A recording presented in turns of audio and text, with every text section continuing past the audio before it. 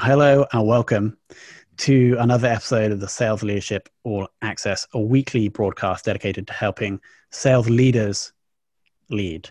So each week we bring on 4 leaders in front of a live audience to discuss some topical challenges facing the world of sales. And today we're going to be, what we like to say, deconstructing revenue and the teams that drive it. We haven't got Josh yet. So the topics we're going to be going through, and I think each of you have been briefed on these, is how teams are being restructured or have been restructured over the past 6 months and how we keep them aligned. The challenges and advantages of having a remote sales operation, and the metrics that mattered. Are the same sales metrics still relevant now as they were, say, 9 months ago? And then also we're going to finish off with a prediction on the future of sales operations. So guys on the panel, how does that sound? Does that sound exciting? Yeah, absolutely. Amazing. Henrik? Yeah, I'll pretend that I know about everything that I'm talking about. Okay, Josh, he's here, but he's maybe in the wrong link. So Josh, don't worry, I'll get Callum to sort you out. Josh. I've just sent him the link. Okay, thanks, man. Okay, cool. So let me hit you guys with the intro to each of you that I've done as per my research. So we're going to start with Henrik. Now, Henrik's background, super interesting. He's come through both Accenture. I used to work at Accenture, actually. I think you're a bit more senior than me. And then from Accenture, well, actually, pre-Accenture, it was like a Salesforce consulting company that got bought by Accenture. And then you moved to Salesforce itself, and now are currently the GM at G2, which I think is a very, very fast-growing company that has quite a cool sales culture from my experience. Henrik, how was that for an intro? Sounds great. And I'm also donating my name to people like Josh today, as you can see from the video. Because I gave him my link. Yeah. Sorry about that. Josh, you can just relabel. I couldn't find the registration link anywhere. I was going through Callum's emails and everything, and it wasn't in my meeting invite. All right, no worries, Josh. But the intro sounds great, by the way. It's all good. And it's Thanks, sorry, it's a lot of people don't really know how to pronounce it. It's Henrique, so it's like think of Henry with a K at the end. Yeah. Okay, thank you, Henrique. So we've got one intro down. Josh, welcome. You've been renamed.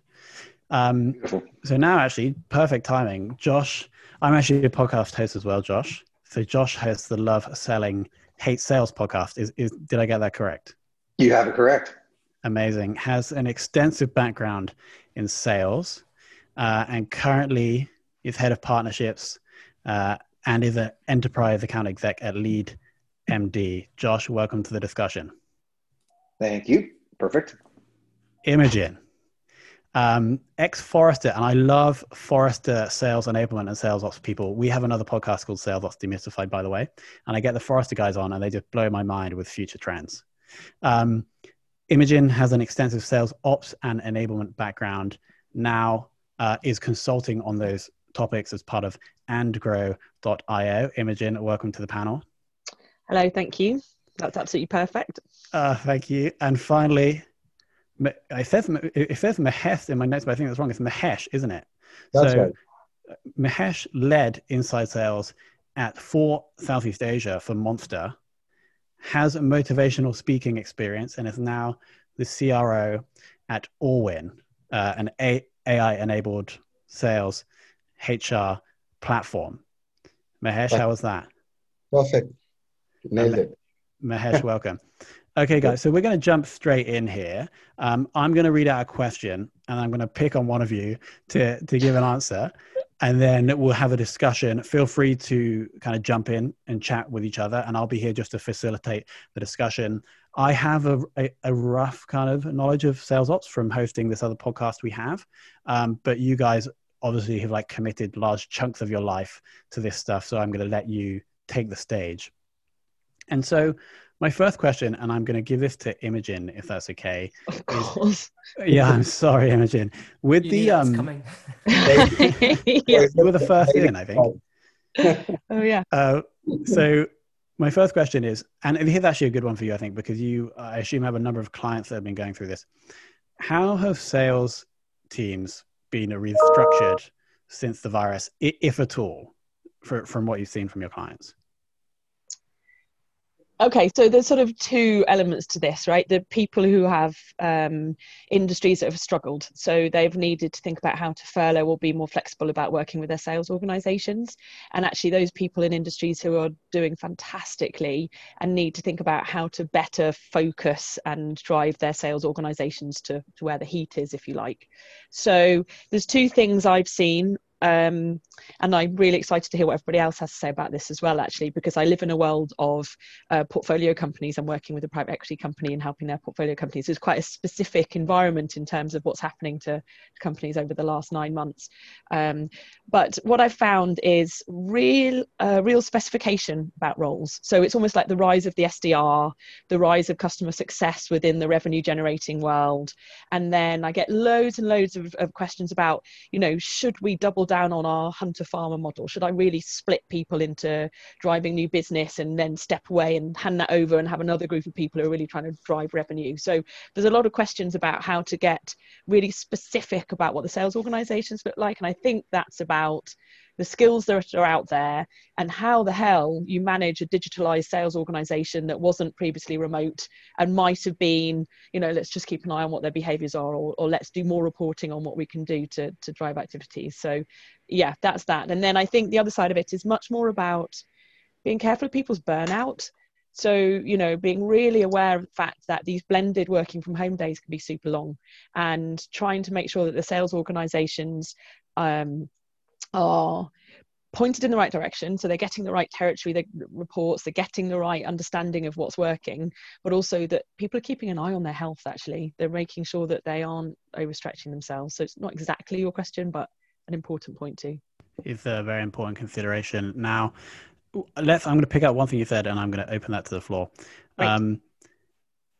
The first point about structuring, like being more specialized or less specialized, I think the other three people on the call all, maybe not directly, but have sales teams below them or around them. Have you guys seen that more specialized or less specialized, or just the same over the past 6 months? And I'm actually going to go with Henrique, because when you ask questions to groups, often you get no one. So Henrique, that question is for you.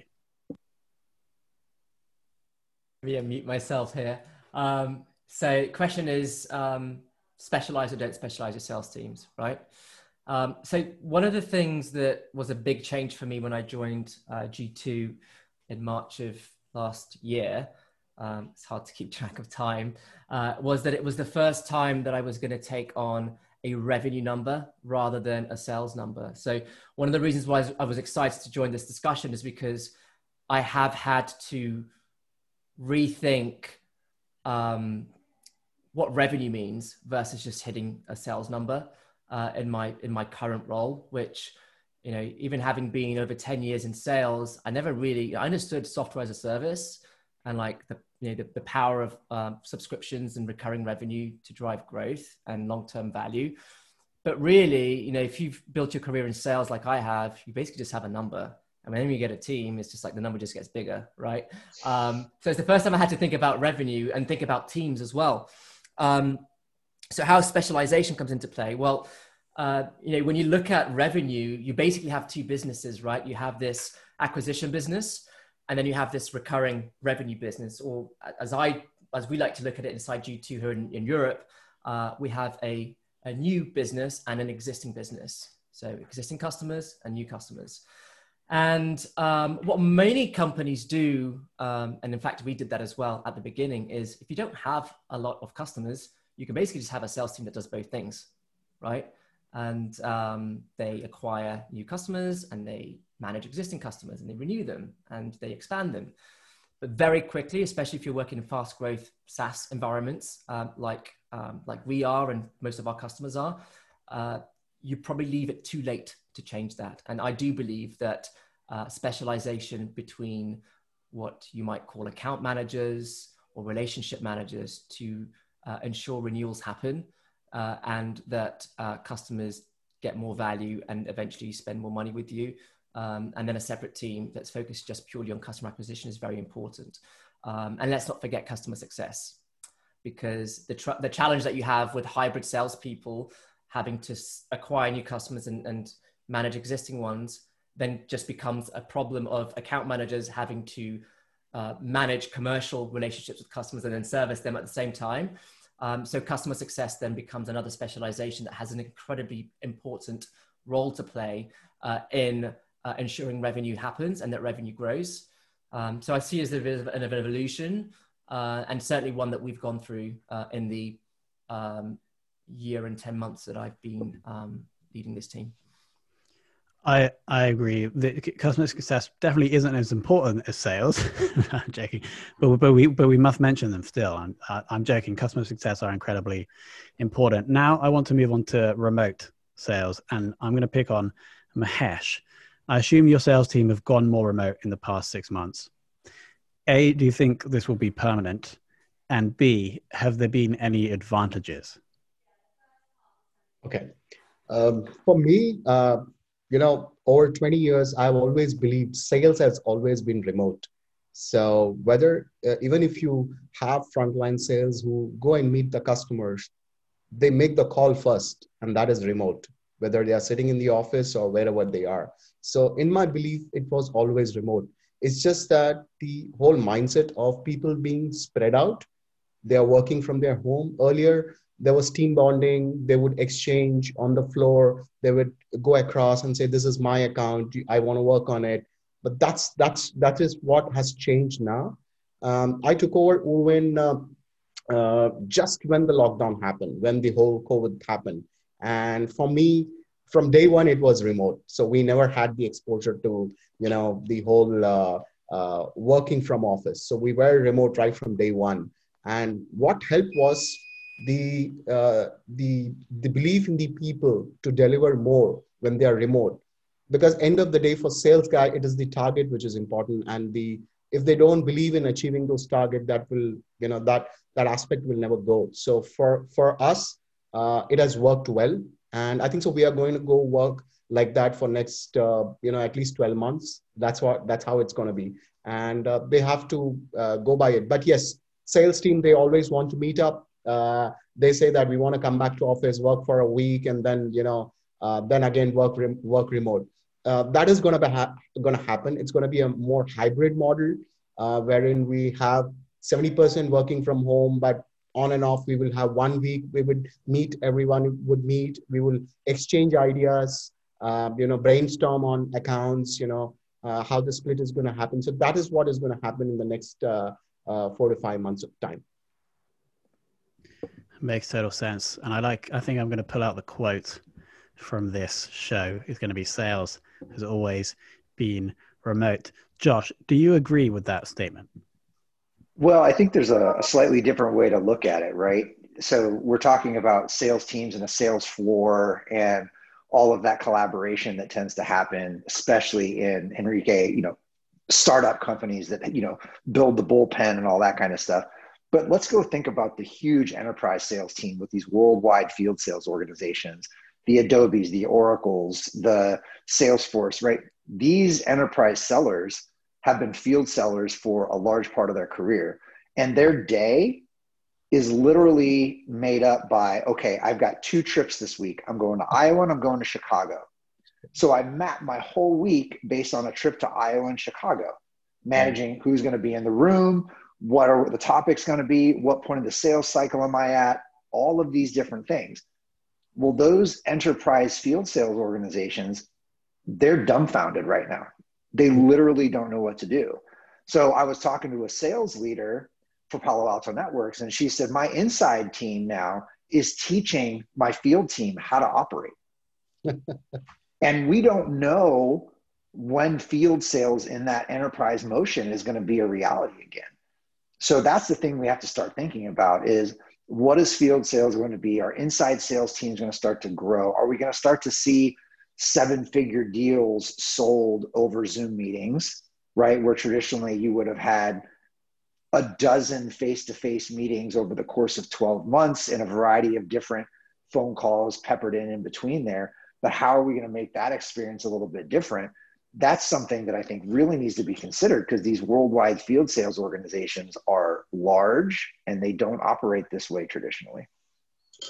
That's very interesting, Josh, because one of our enterprise customer whom we were talking, we were surprised. The entire customer side, even the CEO, the CIO, they all came on Zoom, and they were like very clear, we want to do it on Zoom. We are okay with it. So, it's going to be hard. Like you said, it's not going to be easy, because somebody whose day starts with deciding which train to take or which flight to pick up and go, it's going to be tough for them to change the mindset.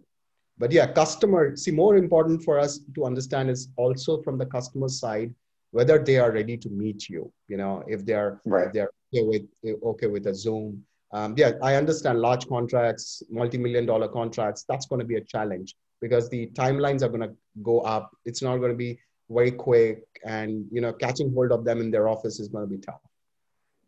Yeah, I think the flip side of that, though, is people are looking for human connection more than ever. Yeah. So you do have that opportunity to potentially get more interaction in a shorter period of time than maybe having to wait for that trip to Chicago. Absolutely. Right? And if you can start to build some rapport over phone, over Zoom, and get some face-to-face time with those folks, you might be able to even truncate that timetable. I'm curious to see how that impacts enterprise sales when people don't have to necessarily meet face-to-face to have a conversation. With my sales enablement hat on, I also think that there's some real opportunity here. So I often hear people saying, so are we going to be able to sell these 10 million, 100 million pound, dollar, whatever it is, deals over virtually or in a digitalized way? And I always say, well, what do your buyers actually want, right? Are they going to buy in this environment? I don't care whether you think you can sell it yet or not, because we can establish that. We can make that happen for you. But, is this buyer waiting for everything to lift so that you can get back into a room and talk about it? Or are they able to do something differently with you? And can you step into that uncertainty and own it? So I know a company that is an American company. They sell a multi-million-dollar healthcare deals. And what they've done is they've actually started to drive revenue through the sales process. So they're building huge workshops, 70, 80 people workshops, paid for by the client and prospect, that actually is a paid for sales process, adding enormous value to this company, whether they intend, for their clients and prospects, whether they go on to work with them or not. And they can really test each other out in the room. It's not just, do I like the salesperson? Do I trust what they're saying? Do they know about my industry? It's like, okay, I've got my SMEs in front of me. They're facilitating something really valuable and powerful. They're helping me answer some questions. So I'm not saying that's the way of the world, but I am saying there's some interesting ways to lean in there and get your sales enablement crews to think about, what they need to do to support that buying cycle. I think that's fantastic, personally. I mean, honestly, I think as an enterprise seller, you're more of a project manager than ever and a quarterback, and getting the right resources to the table to facilitate whatever it needs to happen is what it's going to take, right? Like, you don't have all the head knowledge that's going to solve all the problems. You need to bring the right resources together to make that happen. And I think that workshop concept along the way is just super awesome. And it's hard, right? Because, I've been at this 20 years, and if the people, we ask what makes you successful, and they're always like, well, I know how to navigate my internal ecosystem. I know who to ask in product. Right. I know who to talk to in marketing. Well, we've lost that now, in these bigger organizations, and even in the 100, 150 head organizations, you don't know who James is and whether James is good actually at, X, Y, and Z. It's much harder. You can't, nudge the person who sits next to you and says, how do you actually do that and get attention from your executives to bring them to these board meetings? So I think anywhere that you can put a framework in, and anywhere that RevOps can report and show, look, you see, they did a workshop and it really accelerated the sales cycle or increased the deal size, then you can extrapolate back to, okay, well, let's do that again. Or do you know what? That was a lot of resource and a lot of work and it made no difference to the sales cycle. Let's never do that again. But we tried, and I think, Josh, I think that's the nub of it, isn't it? How do you get at the experts within your own organization, let alone therefore line them up with your buyers? Mm-hmm. Guys, that was a beautiful discussion. I didn't even have to step in to ask anyone to talk. Thank you so much for that. Now, before we move on, I do want to give a shout out to all my field sales reps out there who don't know what to do. If anybody needs training, then you can go to Imogen and Grow. to help them with the training. I'm going to get a pitch in for everybody. So that's for Imogen. Got all the frameworks. Exactly. Imogen has everything that you need, especially if you're a field rep and you don't know what to do. That's actually super interesting. I hadn't thought of that this way, because initially I thought the field reps would be fine because they're not in the office anyway, but you're right. Like the way they sell is not how I thought. So that was a really good point. Thank you, Josh. Now, next question. I'm going to shake it up a little bit here. We're going to go to Henrique first. Henrique, if you could only measure one sales metric for the rest of your career as a GM or in sales, whatever, which one would you choose and why? Just one, really. Just the one, yeah. Before my current role, I wouldn't have said this, but I do think that the most important metric, if you are going to be growing a SaaS or recurring revenue business, is net dollar retention. I think that as a guiding light or a North Star, it's the best metric if you're looking at revenue that will tell you what you need to do everywhere else in your sales organization, everywhere else, whether it's demand generation, whether it's net new business acquisition, whether it's investment in customer success. Net dollar retention for me has been the most important metric in terms of how I figure out what I need to do to double, triple the revenue of the business in the next few years. And that's it kind of, because that's like a more holistic metric than just sales, right?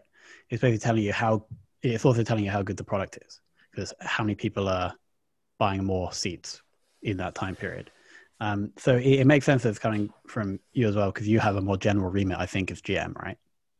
Well, yeah, I mean, and the topic of today is revenue operations, right? And if you think about what happens with revenue between periods, and for those that haven't heard net dollar retention before, so it's a measure of, you could say it's a measure of churn, but you're basically looking at, from your existing customer dollars you had a year ago, let's say, how many dollars do you have now, right? So it takes into account what customers have left you.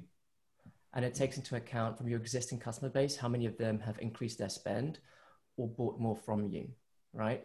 And why is it so important is that if you think about SaaS, it's basically, you've got a bucket of revenue and that revenue leaks every year or every month, every quarter, right? Because not everyone renews. Some companies will have 92% retention, right? But if you think about the fact that every quarter, every year, you're going to lose customers, that's going to inform you in terms of how much new business you need to acquire to reach the revenue growth that you look for, right? And when you think about the fact that on average, to sell to an existing customer costs about 40% of the cost than it does to sell to a net new customer, you start to think about where you want to place your bets. When we did an analysis here at G2 in our EMEA business a few months ago, we looked at what does the net dollar retention look like for our businesses when there is a customer success person attached to that account versus when there isn't. And it was more than double, right? So if I was able to get CSM coverage on all of my accounts, I would be adding hundreds of thousands of dollars to my revenue, which I could otherwise pay very expensive salespeople to go and acquire new customers and fill that gap. So that's why I was saying, for me, it's the North Star, because it tells me what I need to be doing with all of my revenue teams. Beautiful. I'm going to ask the same question to Mahesh. For us, the whole idea of how productive the productivity metrics is something which really measures up right up there, because what has happened with Urwin is, why I'm saying productivity is, our average order size has gone up over the period of last 6 to 7 months. So when your average order size goes up, so you want your sales team to scale up in terms of large value deals. Of course, it is connected with our changing pricing metrics also. We have changed our pricing so that we can show a good growth. And Urwin in the last 7 to 8 months has been growing phenomenally in terms of acquiring more customers. Luckily for us, churn has been very, very low. Probably we have lost less than 1% of our customers. So churn has not been a challenge for us. So the most important aspect we wanted to measure is how my sales team is productive. what is the productivity they are getting in, depending on the average order size. And we have opened multiple markets and regions also, in terms of geographies where we are selling now. Earlier, it was only one region. Now we sell at multiple regions. So we want to measure how each of the region also works well for us. And in each region, whatever the sales team is there, what is the productivity of the sales team and what is the average order size they are able to get. So for us, the productivity of the sales team is something which we want to work, and we would measure it right up there. For sure. And if anybody listening wants a sales team as productive as Mahesh's, then check out Allwyn, because you can use their sales CRM. Amazing. So now we're actually going to jump on to the final question, and we're going to go to Josh. Do you think there's going to be or what if within the next quarter, let's say, a trend within sales or sales operations that you're seeing? Yeah, I think, for sales operations specifically, they're bearing the burden of a lot of what's going on right now, right? As teams are learning to work in a virtual environment, you're seeing a big scale up in revenue ops, because everybody's coming to them for, how do I do this? I need this tool. Where do I get this content? Can you get this quote out? Whatever it may be, I think you're going to see ops be a bigger role in a lot of organizations. B2B SaaS has been doing marketing ops, sales ops, revenue ops as a combined unit for quite a while now. They're a little bit of the front runner, but I think you're going to see ops start to make its way into more and more traditional legacy types of organizations because of the virtual nature of how we're going to have to sell and go to market for the foreseeable future. None of us have a crystal ball and really know how that's going to happen. So you're going to see ops play a more and more important role. And then as a result of that, you're going to start to see tech stack and the evaluation of the effectiveness of tech stack be a bigger focus of a lot of organizations, because MarTech is huge, sales tech is growing. They're all going to converge into this one thing so that everything can start talking together. So if I could narrow what I'm all saying down to one thing, is data is going to matter. Someone is going to have to own data and learn how to manage it for marketing, manage it for sales, manage it for the full RevOps organization. And more companies are going to care about data and start investing money into it and data infrastructure. Makes total sense. And I assume people can also come to LeadMD if they want some advice on that. Absolutely. We would love to build your tech stack and your data stack. Amazing. Now, I may have saved the best till last year, because we have an ex-Forrester analyst on the call, Imogen. The biggest sales ops trend over the next 12 months. So I should preface this by saying I left Forrester about 8 years ago. Oh, no. and I ran their internal sales enablement organization. So I was a Forrester analyst, but actually I ran and built their global sales enablement and ops organization while they were trying to teach people how to do enablement from the outside. But but I will put my Forrester head on, which is big ideas and what it means. And I think that what I've seen and what I've worked on with my clients over the last 9 months particularly is trying to remove friction and trying to get really agile in how you think about this. So, instead of a moment in time planning process, you now have this sort of rolling opportunity to constantly be reviewing your forecast and your processes and what your plan is. And that's taken teams of people who would never have worked together and said, come on, you need to find some mutual outcomes for this organization. CFOs and chief sales officers or chief revenue officers, they normally do this sort of healthy friction of, I can't possibly deliver that. You need to, otherwise we can't give you any resources, and then that healthy friction comes out some really great planning. We've had to try and knock people's heads together a little bit and say, come on, what do you need to do? Where are your friction points and how can we start to remove those? And revenue operations is an amazing place to do that. But sometimes it's as granular as to Josh's point, the data. When we've talked about net dollar retention, I've worked in a company where there were 3 different interpretations of the word retention, one for finance, one for the sellers themselves, and another one for the sales ops organization. And we just had to audit that word to actually get an understanding of what we were talking about. So big picture, I think RevOps is going to try and work out where those friction points are and just smooth them through. And it will also be the sort of backbone for helping people come together and collaborate in ways that they perhaps haven't previously. We've talked about marketing and ops and sales ops and customer success and looking at those reporting, but more than that, really trying to show where we can find some mutual benefit and some outcomes across the organisation. Well, I hope I did Forrester service there in my ex-Forrester way.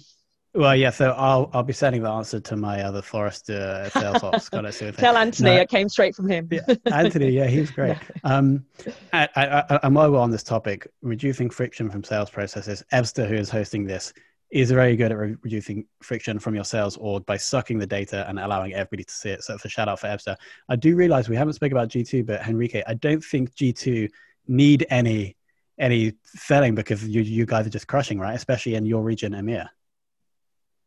I don't know how much people actually know about G2, but we have been around as a business for over 8 years, but we've actually only been in Europe for 2 years. So actually, what I found was that there was a lot of education about what we do that was needed when we first landed. And in case anyone doesn't know, if you go to g2.com, basically you can read over 1 million reviews from real users of software. We like to think that we're adding an additional layer of data, information, and advice to buyers of software, in addition to what traditionally they would have gotten from analyst firms. And there's about 60 million people a year that go to g2.com to read about solutions like Ebster Inbox and others, right? And we're helping sales and marketing teams connect with those 60 million people and help them figure out, when you look at MarTech today, if you just click on one of our pages for marketing automation, you'll probably see about 50 plus solutions on there. If you look at sales tech, you'll have sales engagement, sales enablement, sales intelligence, quoting, pricing, contract management, sales productivity software. And then you go to sales operations, revenue operations. It's a huge space and so much out there, right? It's never been easier to buy software, but at the same time, it's never been harder to pick the right one. So that's kind of like the journey that we're on. But I think for RevOps, right? If you think about, if you work in marketing operations, sales operations, or revenue operations, and some companies now have that role as well, this year has not been easy, right, for everyone, right? When the pandemic first hit home, we were thinking, at least in our company, we were thinking, where are we going to be hit the hardest? Is it going to be in our existing customer business? Is it going to be in acquisition business? Do we need to change our pricing? Do we need to change our offerings? And all of these changes and these decisions need to be made really quickly, and they need to be put into place really quickly. And that means updating price lists, CRM systems, quoting systems, sales documents, right? So collateral. And a lot of that falls on the RevOps teams. So I think where the future is going, to Josh's point, is I think RevOps will be a lot more data-driven if they're not already. It will become more self-service within the organization. I see really great RevOps teams providing self-service data to sales managers, sales reps across the organization. And really what they're trying to do is help you make the right decisions around where you should be spending your time and what levers can you pull to impact your revenue, right? So should you be looking at your average deal size? Should you be looking at how you can get earlier and higher pipeline coverage earlier in the quarter, earlier in the month? Should you be focusing more on regions where you have a higher win rate or industries where you have a higher success rate? RevOps has the ability to provide you that data. And I think that when I'm looking at technology in this space, it's starting to become not just, hey, this is what's going on, but also it's becoming a tool for coaching. Right? So it's helping managers have better coaching conversations with their reps and reps to better understand their business. So that's where all the intelligence comes in. And I think that's where RevOps tech will be going as well. It's a beautifully uplifting note to leave our Rev/Sales Ops audience. Thank you very much, Henrique. So we've touched upon the challenge field reps have been having. We've touched upon metrics such as net revenue retention, a broader one with sales productivity. Overall, I think it's been enlightening. It's been enlightening for me. Guys, did you think we've enlightened the audience with that discussion? Certainly hope so. Yes. Thank you. And we managed to get in a little bit of exposure for each of your brands. So guys, again, thank you so much for coming on. I really enjoyed it. and hopefully we'll be able to have you back someday on the show. Thanks for having us. Thank you. It's been great. Thanks, Tom. Thank you. All right. Thanks, guys.